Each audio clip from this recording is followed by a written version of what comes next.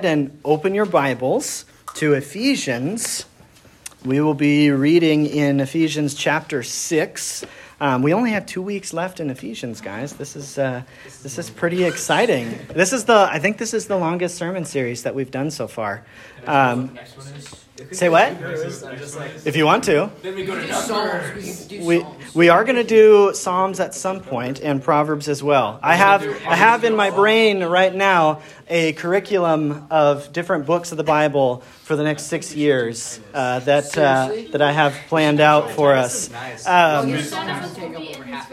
Yeah, you'll all be gone. But we'll see. All right, so with that said, Ephesians chapter 6. Ephesians chapter 6. We are going to be reading the first 9 verses together. And this is what God's word says. Children, obey your parents in the Lord, for this is right. Honor your father and mother. This is the first commandment with a promise, that it may go well with you and that you may live long in the land. Fathers, do not provoke your children to anger, but bring them up in the discipline and instruction of the Lord. Bondservants, obey your earthly masters with fear and trembling, with a sincere heart as you would Christ, not by way or by the way of eye service as people pleasers, but as bondservants of Christ, doing the will of God from the heart, rendering service with a good will as to the Lord, not to man, knowing that whatever good anyone does, this he will receive back from the Lord, whether he is a bondservant or is free.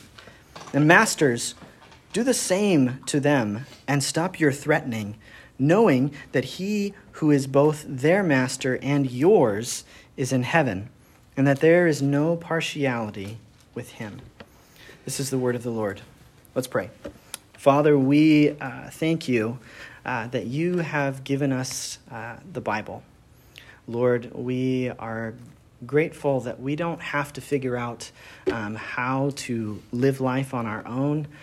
We don't have to feel the pressure, Lord, of trying to figure out, who we are and what our purpose is. But Lord, you graciously, even in this book that we've been studying, have revealed our identity in Christ, Lord, and you have revealed your purposes for us as your children. And so, God, as we begin to dive into this passage, I pray that you would be speaking to our hearts.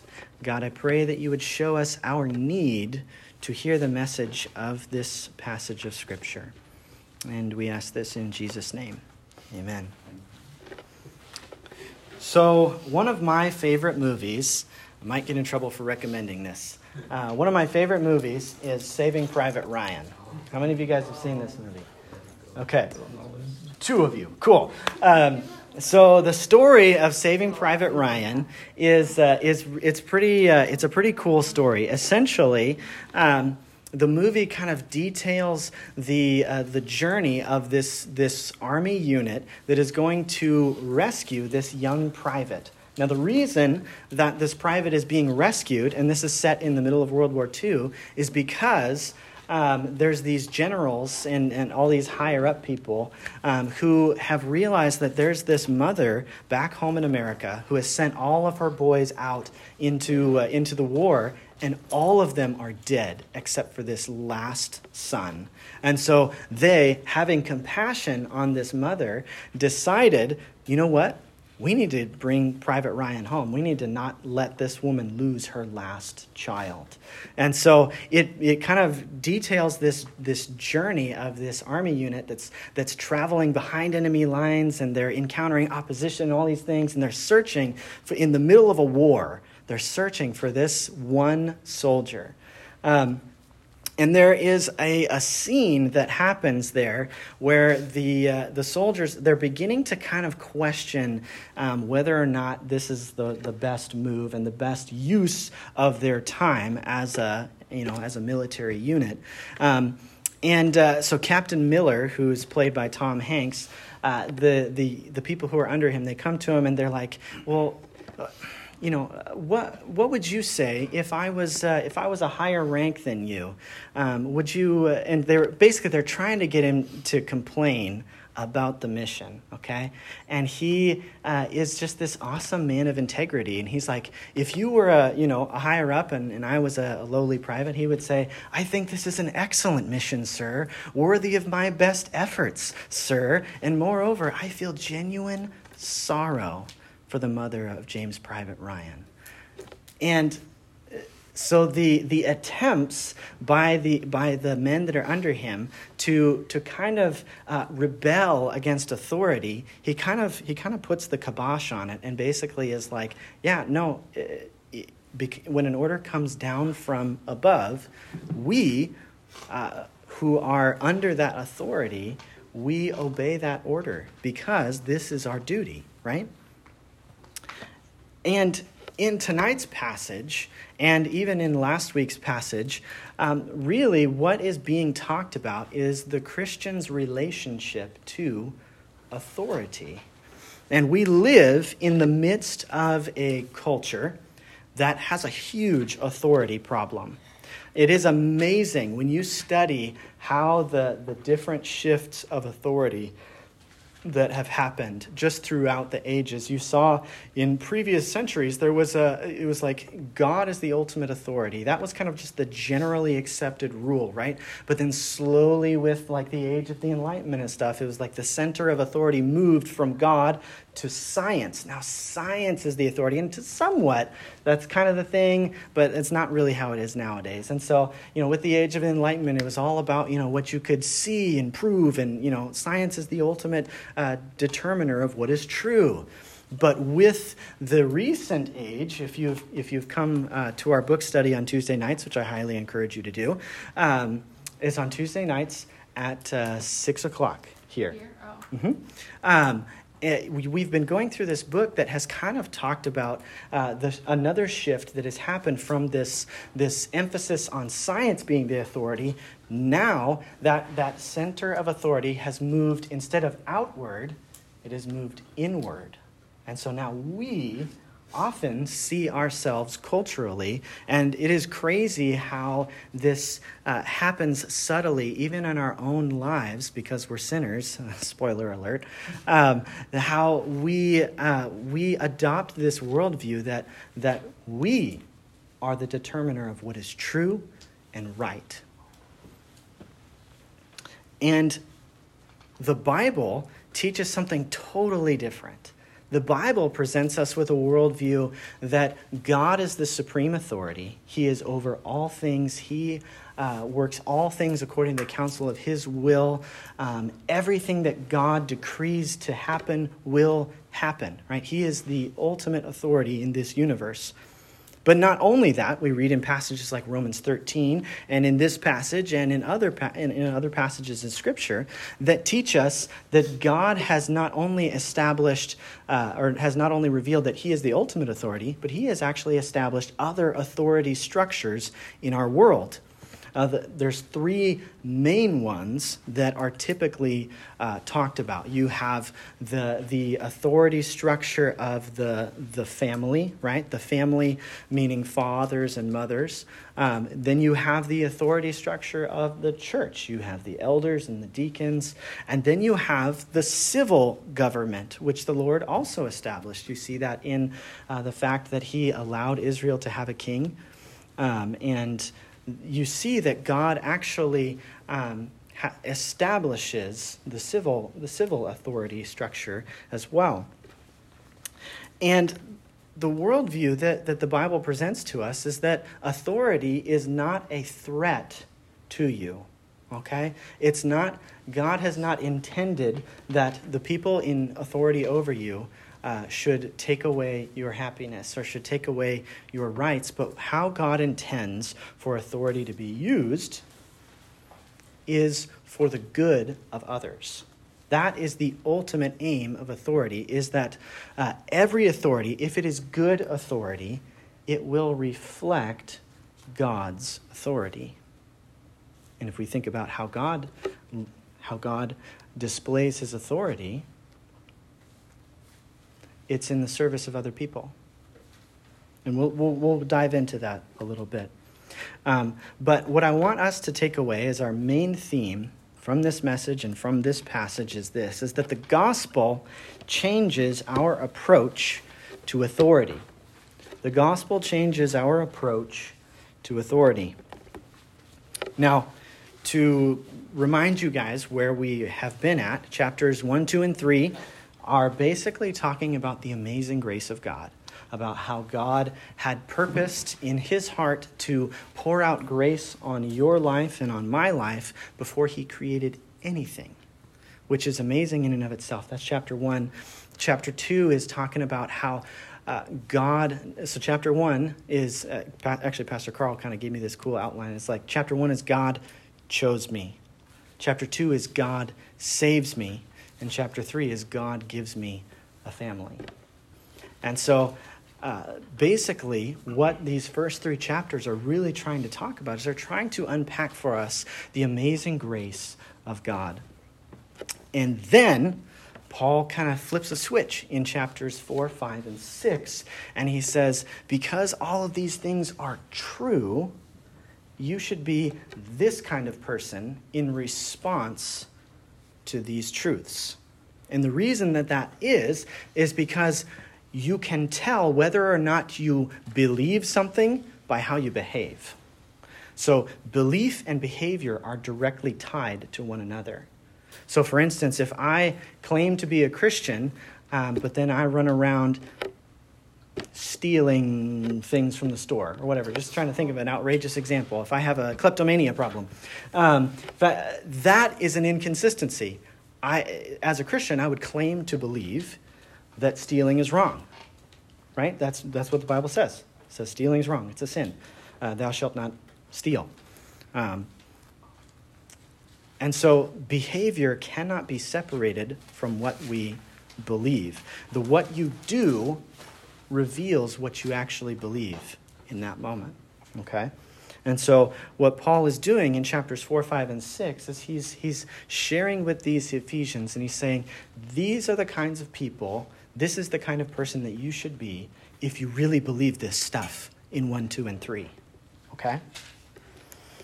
Now, in chapter 5, he gets into kind of latter half of 5 and part of 6 here, he kind of gets into now, if the gospel really changes everything, it also changes our approach to authority figures in our lives. And so we should ask the question, what does this passage teach us about authority? What does it teach us about how the Christian should relate to authority?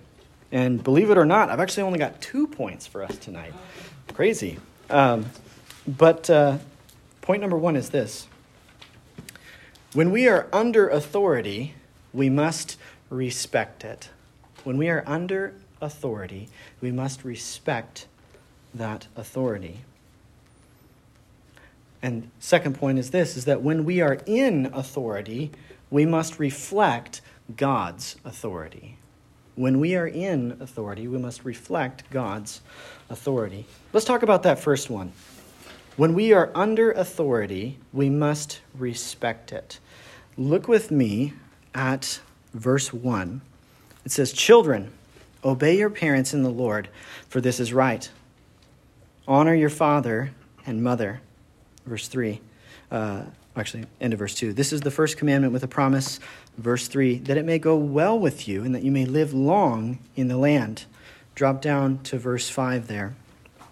"Bondservants, obey your earthly masters with fear and trembling, with a sincere heart, as you would Christ." And then 6 and 7 and 8 then begin to describe why you should and what it should look like for these particular individuals to obey their earthly authority. Now, I want to give just a little bit of a side note here. A lot of times when we see masters and slaves in Scripture, we will impose a 18th century understanding of American slavery here in America. that is not the type of slavery that was being practiced in the first century, okay? It's a different, the closest equivalent that we might be able to think about in our modern context would be the relationship between the boss and the employee, okay? So it's not as though this is the type of horrific slavery that we saw in our own history. But what we need to recognize here is that there's two groups that are mentioned here. There's children, and then there are bondservants or slaves. And what's really interesting is that Paul actually spends a lot more time, I don't know if you guys noticed this, giving them, telling them not just what to do, right? Not just telling them to obey, but also telling them why or how they should obey it. If you look at verse 2 there, he says, honor your father and mother.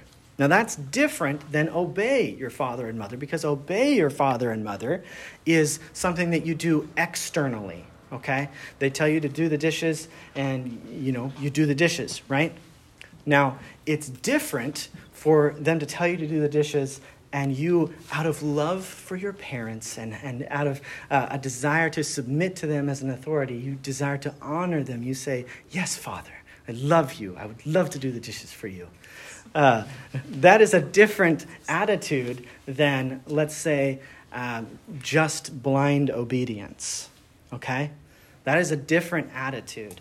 And that attitude, or the absence of it, makes all the difference in the world.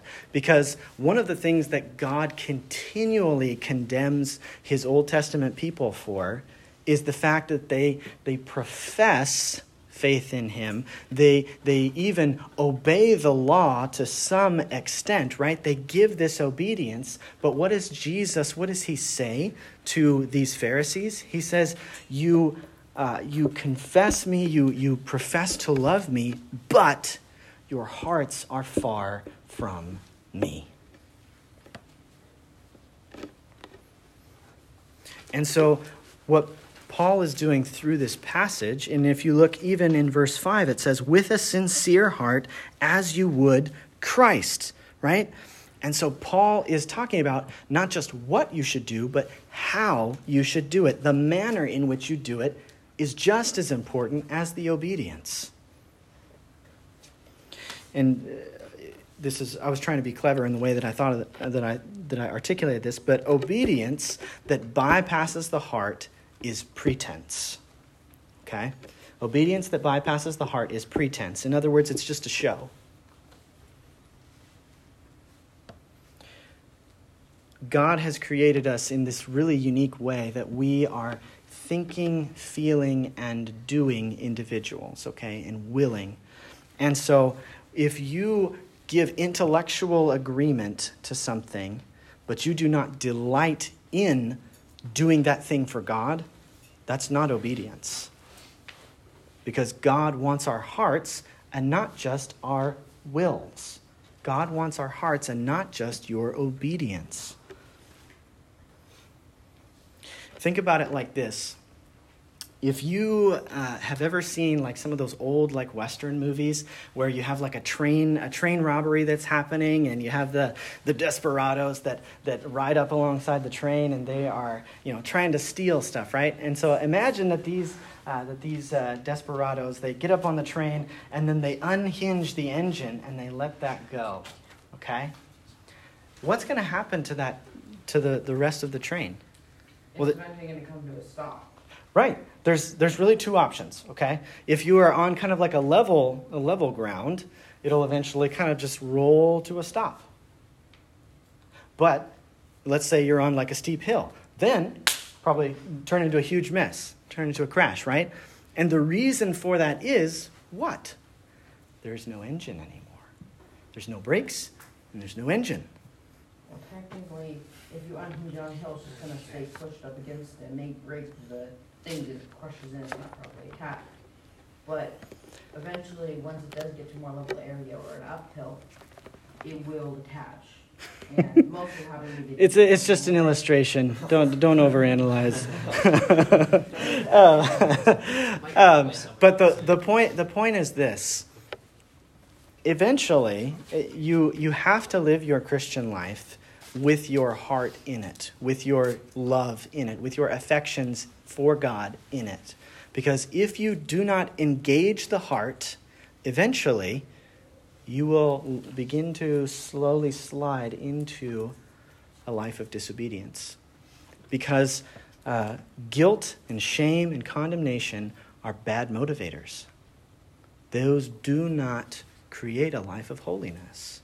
Those do not create a life that desires to follow Jesus. You know what motivates a life to follow Jesus? Love for Jesus. That's the big difference here. And that's really what Paul is talking about in this situation with children and with the bondservants in this situation. Is he's ultimately saying, children, when you obey your parents, look at that. It says, in the Lord. So his emphasis is not on just obedience to the immediate authority, but it's in recognition that the authority that is over you is put there by God. And so when we rebel against the authorities that God has placed over us, we are rebelling against God. Specifically, I have in mind parents, given our current context here. But I think that also can apply to governing authorities and to, police officers. I mean, if 2020 showed us anything, it's that there is a huge, huge issue with a lack of respect for authority figures, particularly police officers. And I know that that's a complicated issue, but the reality is like, if we as Christians, if we believe that God is sovereign, that all things proceed according to the counsel of his will, that nothing happens apart from his divine decree, then whatever authority is in your life is there because God intended for it to be there. And so when you rebel against that authority, when you complain against that authority, what you are essentially saying is, God, I hate your authority. I hate your rule and reign over me. And the reality is this is all of us at some point in time, whether that's a moment where, your parents ask you to do something, you're like, gosh, I don't want to do that. And then it turns into this big blow up, or whether it's, even if you do the thing that your parents want you to do, but your heart isn't in it, and you're grumbling the whole time, whether verbally or in your heart, that is still a rejection of God's authority over you and a disrespect of the authority that God has placed in your life. And the wonderful thing is that Jesus knew that you and I would be like this. He was not surprised by our rebellion and our disrespect for the authority figures in our lives. And that is why one of the reasons why Jesus came. Jesus came and submitted himself not only to the will of the Father, but also to the law that he wrote. Did you guys ever think about that? The fact that Jesus, that God, the triune God, I'm going to use a big word there, but God the Father, Son, and Holy Spirit, they are responsible for the law, for giving Israel the law. And Jesus, the author of that law, came and subjected himself under that authority. But not only that, we see that Jesus subjected himself to the governing authorities that were over him to the point that he allowed them to kill him. And I purposely use the word allow because Jesus says, no one takes my life from me, but I lay it down of my own accord. And if I lay it down, I'll take it back up. It's the most baller thing anybody has ever said. I love that scene. But this is where the gospel comes in, because in those moments when you are either outright or in your heart rebelling against the authority, we have a Savior, Jesus, who shows us what it looks like to submit to authority, to respect authority. And he was willing to respect the authorities that were over him because he knew that you and I would fail in this area. And not only was he willing to be subjected to these authorities, to come under them and respect them, but he also was willing to allow them to kill him, to pay the penalty for our sins, for our rebellion against God's authority. And so my question for us is, when you think about the authorities in your life, do you obey and respect them? Do you obey and respect your teachers? Do you obey and respect your parents? Do you obey and respect governing authorities? Do you obey and respect police officers? And this is what I want you guys to remember, is that God isn't just after your obedience in these things. He isn't just after you blindly obeying these authorities. But what he wants is your heart so deeply in love with Jesus that you say, my respect of this authority flows from a loving trust in Jesus, recognizing that he is the one who has placed this authority over me. And so the gospel is what actually helps us to respect the authorities that are over us when we are under someone else's authority. But not only that, so that's how we live when we are under authority, okay? But let's talk about, so what do we do when we are in a place of authority, okay? For some of you, that might be a little bit hard to imagine right at this moment. But we'll talk about some instances maybe where in your life right now, you do have some measure of authority. But let's talk about the fact, this is point number 2, that when we are in authority, we must reflect God's authority. Look with me at verse 4 there. He says, "Fathers, do not provoke your children to anger, but bring them up in the discipline and instruction of the Lord."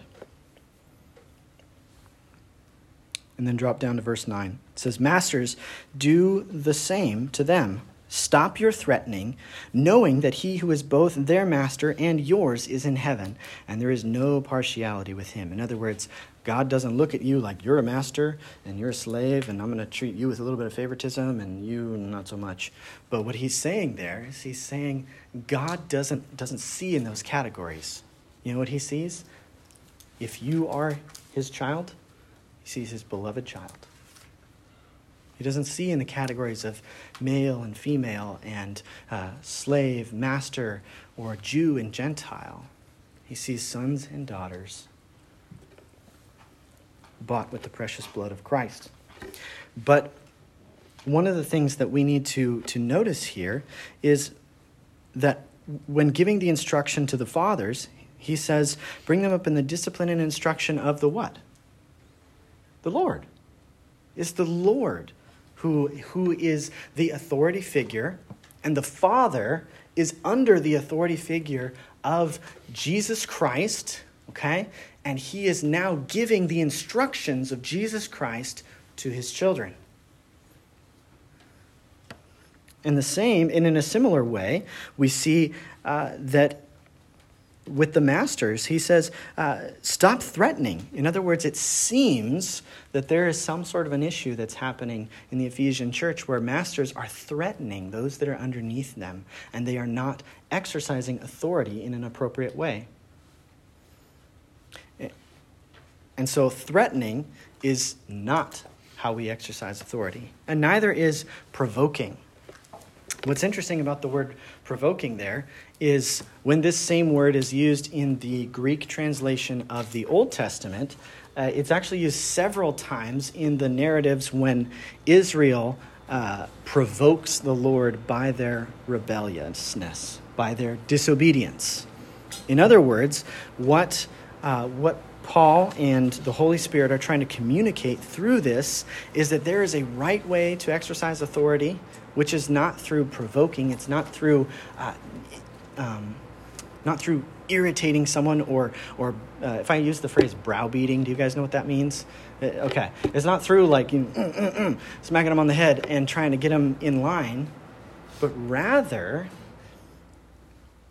when you are in authority, and when specifically when Paul is speaking to these two examples of authority figures, he's saying that your authority should reflect God's authority.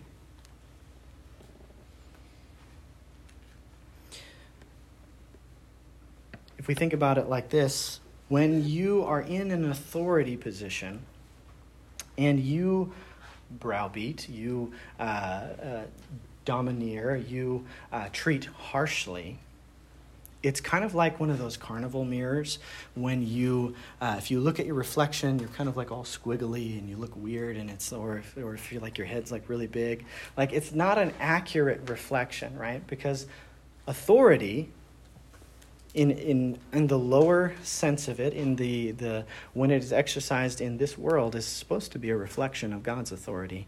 And so when we exercise authority in a way that is inconsistent with how God has called us to exercise that authority, it distorts. It doesn't accurately portray what God is like. And so there's the big difference between one of those carnival mirrors that makes you all squiggly and then a bathroom mirror, which is an accurate reflection of who you are. And in a similar way, what Paul is calling these authority figures to, fathers and masters, is he's saying, you guys need to exercise your authority in a way that reflects Jesus. Use your authority to serve, to share, to show kindness. Reflect God's authority in that way.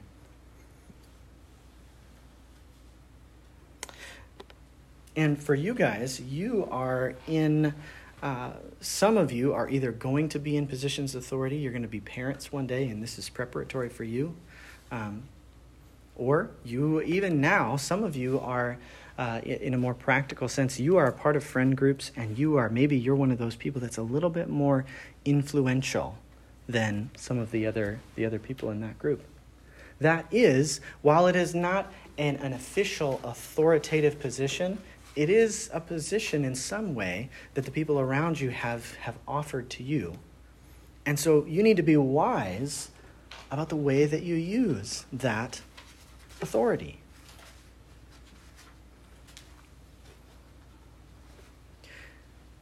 And so the way that you should use that authority is not in provoking people. It's not in making fun of people. It's not in boys. It's not in making fun of each other and peer pressuring people into doing silly things, right? But rather, if you are someone who is more influential in your friend group, what God is calling you to is to be an example of what it looks like to sacrificially love. To sacrificially love, to serve the people around you, to serve those people that maybe are a little bit more impressionable, that are looking to you, especially you upperclassmen.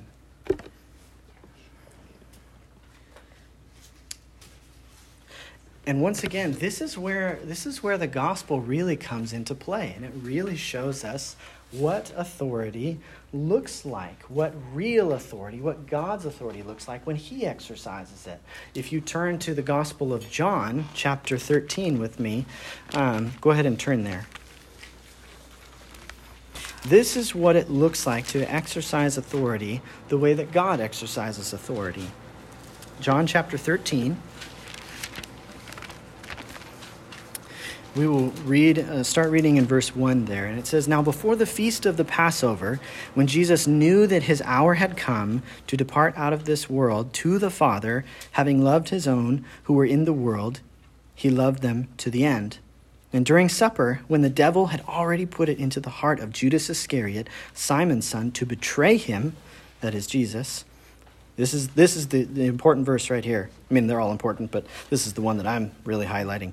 Verse 3, it says, "Jesus, knowing that the Father had given all things into his hands, and that he had come from God, and that he was going back to God, so armed with this knowledge of all authority in heaven and on earth had been given to him," what does he do next? Verse 4 It says, he rose from supper, laid aside his outer garments, and taking a towel, he tied it around his waist. And when he poured water into a basin, he began to wash the disciples' feet and to wipe them with the towel that was wrapped around him. And this is what authority looks like in the hands of God. This is what authority looks like in the hands of God. You see, you don't see Jesus domineering over these disciples. Instead, what you see Jesus armed with the knowledge that literally everything in the universe is under his control. Okay? You see him armed with that knowledge. He gets up and he decides that he's going to be an example of what it looks like to serve. That he's going to be an example of what it looks like to show that there is no job that is so low that he is not willing to show love and do that job.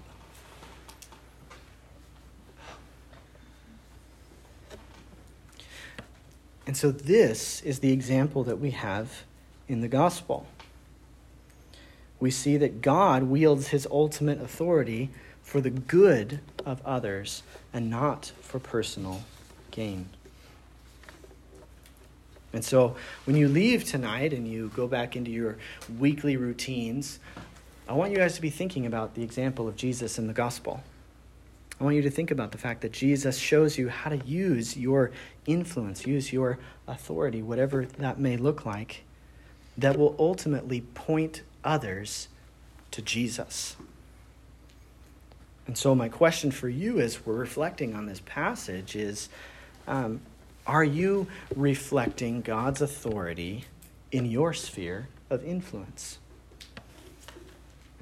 Are you reflecting God's authority in your sphere of influence? Or are you trying to get your own way and thinking mostly of yourself in those situations?